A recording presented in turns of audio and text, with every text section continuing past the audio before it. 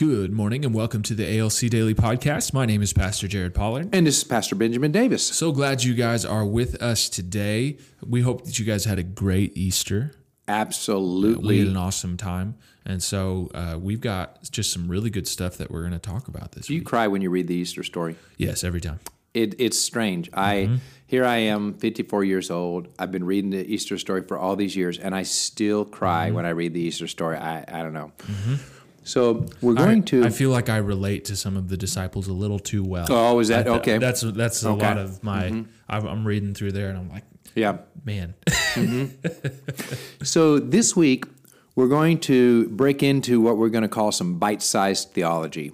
We felt like this would be a good follow-up from Easter, where we celebrate the resurrection of Jesus Christ, and we're going to go to Romans and look at Paul's theology about what all that means. In other words, what's in it for me? Yeah. Jesus is resurrected. He's been crucified. He's resurrected. Now, so what? Yeah. What is in it for me? Yeah. And I want to, all week long, we're going to say these words over and over again. God is both just and justifier for the one who has faith in Jesus. So hopefully we're going to repeat that 5 times, and you're going to hear it 5 times, okay? Because that's the theme, and if you can grasp that, it really sets you free from a lot of human problems in relating to God. So God is both the just and the justifier of the one who believes in Jesus. That's Romans 3:26. Now let's break that down into bite-sized theology. We're going to start with Romans 3:21. And this is about how to have righteousness apart from the law. Let's start with what's righteousness? What does that mean? Oh, excuse me. Righteousness, right standing. Okay, you're right. Standing. You're right with God. So in an altar call, we might say, if you need to get right with God. Yeah. Right? Absolutely. So we're talking about how to be right with God.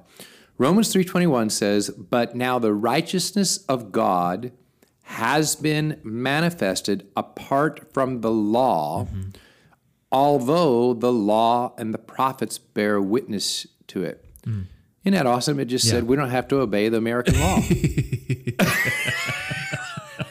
No, it didn't say that.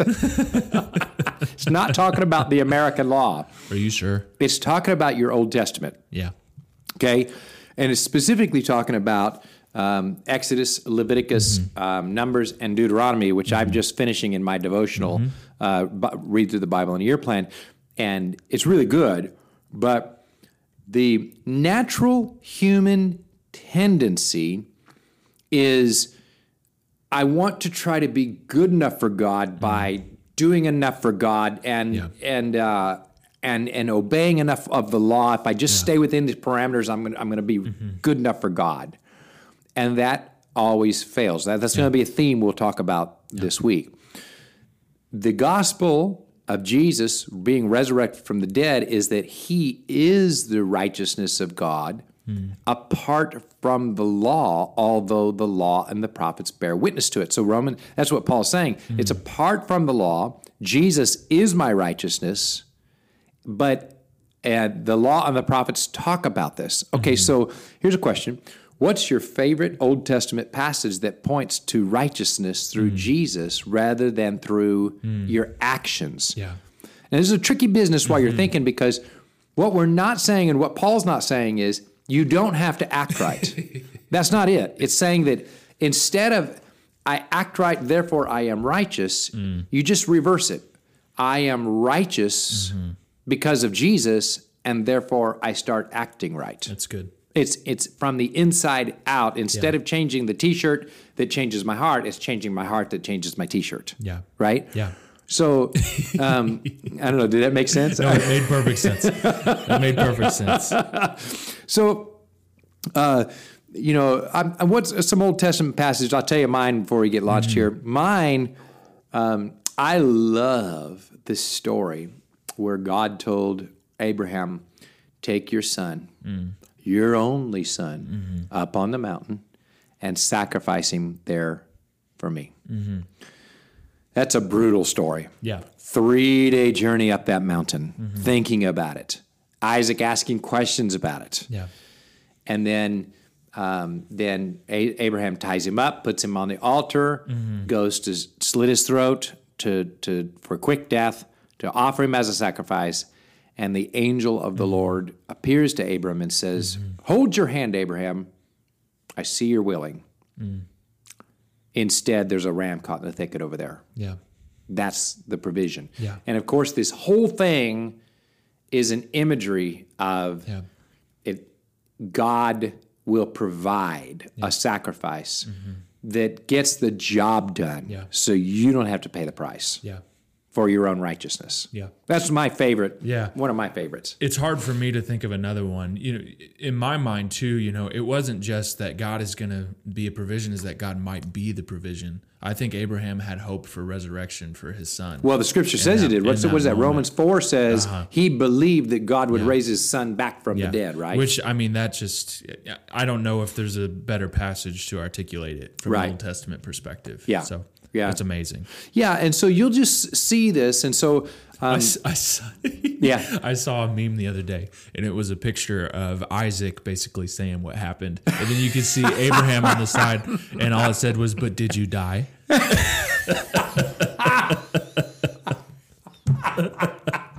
I wonder if they had that conversation. They had to have had it. You didn't die. You survived. You were all right. It was okay. You made it. So parents, if you ever hear your kid complaining about how you relate to them, just have them read this story and say, "But did you die?" Oh, man. That's a classic. That's a good one. I like that. So just to reiterate then, get this heart and thought process in you. You're not righteous because of what you do. You're righteous because of what Jesus has done for you. Yeah. And that should inspire you to act righteously. And if that is happening in your life, then you're experiencing God as both just and justifier of the one who has faith in Jesus. And the other thing it does is it really opens the whole door for anybody can become righteous, regardless of your history, your past. Doesn't matter if society has labeled you as hopeless, you can become righteous through Jesus.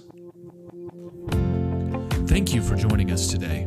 At Abundant Life Church, we believe that through community in small groups and encounters with Jesus, you will have growth. Visit abundant.us to learn more about ALC and how to join a small group.